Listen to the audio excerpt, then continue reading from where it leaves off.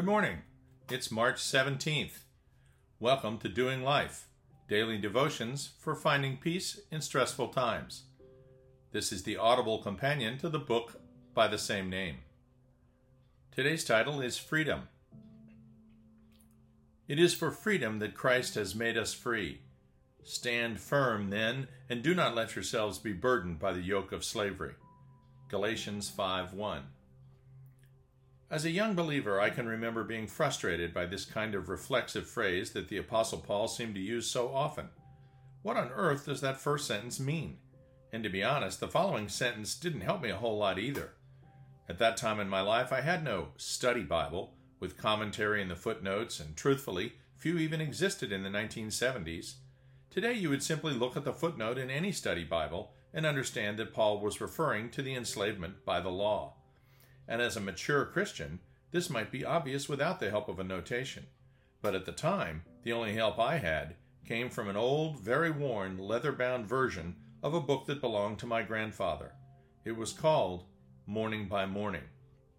Charles Haddon Spurgeon, 1834 to 1892, was the pastor of London's Metropolitan Tabernacle for over 30 years. It is estimated that during his lifetime he preached to over 10 million people. Remarkable in the age before radio even existed.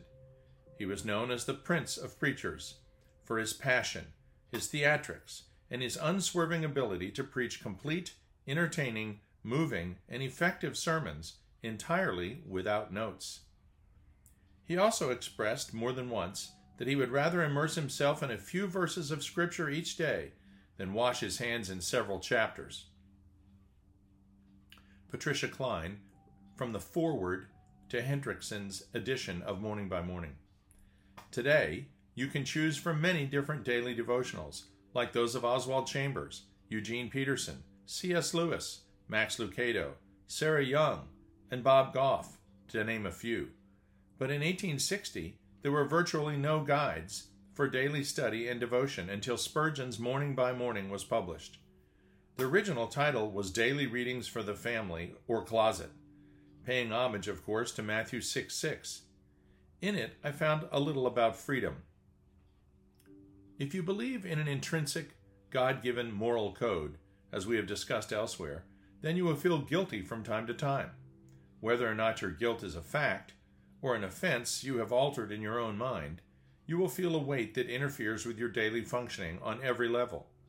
If you have committed an offense of which others become aware, especially if you had hidden it, then shame is added to your sense of guilt. Or if you, in your understanding of the moral code, believe that following all the rules is essential to your good standing in God's eyes, as well as other people's, then you are in fact enslaved by that set of rules. The chosen people of the Old Testament knew those elaborate and extensive rules as the law. So what can we do when we fail, and we carry this burden of guilt and shame?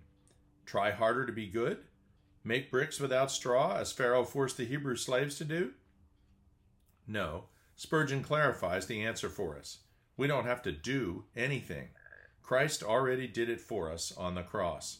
We are free from condemnation, Romans 8:1. Christ, through his sacrificial crucifixion and resurrection, has freed us from enslavement to the law. We are saved, made righteous in God's eyes, by grace through faith, not by anything we do, ever. So what do we do when we fail? There is nothing to do but enjoy the freedom we have to approach the throne of grace unobstructed. We can bring anything directly to God through our unity with the risen Christ. All our feelings of guilt, or our wants, needs, desires, and difficulties in life, we can bring to God in prayer. It matters not one bit how much or in what way we have sinned. Our faith frees us from condemnation and from the weight of guilt. Lastly, we are free to enjoy all the blessings promised in Scripture, not the least of which is God's faithful love, Hesed in Hebrew. For the mountains shall depart, and the hills be removed, but my kindness shall not depart from you, nor shall my covenant peace be removed, says the Lord who has mercy on you. Isaiah 54:10. Therefore, if the Son of Man makes you free, you shall be free indeed. John 8:36. Dear Heavenly Father, we love you.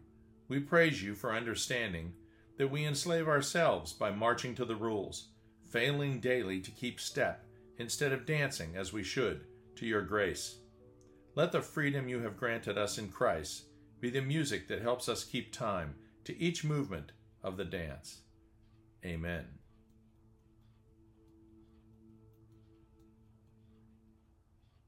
We'll see you tomorrow.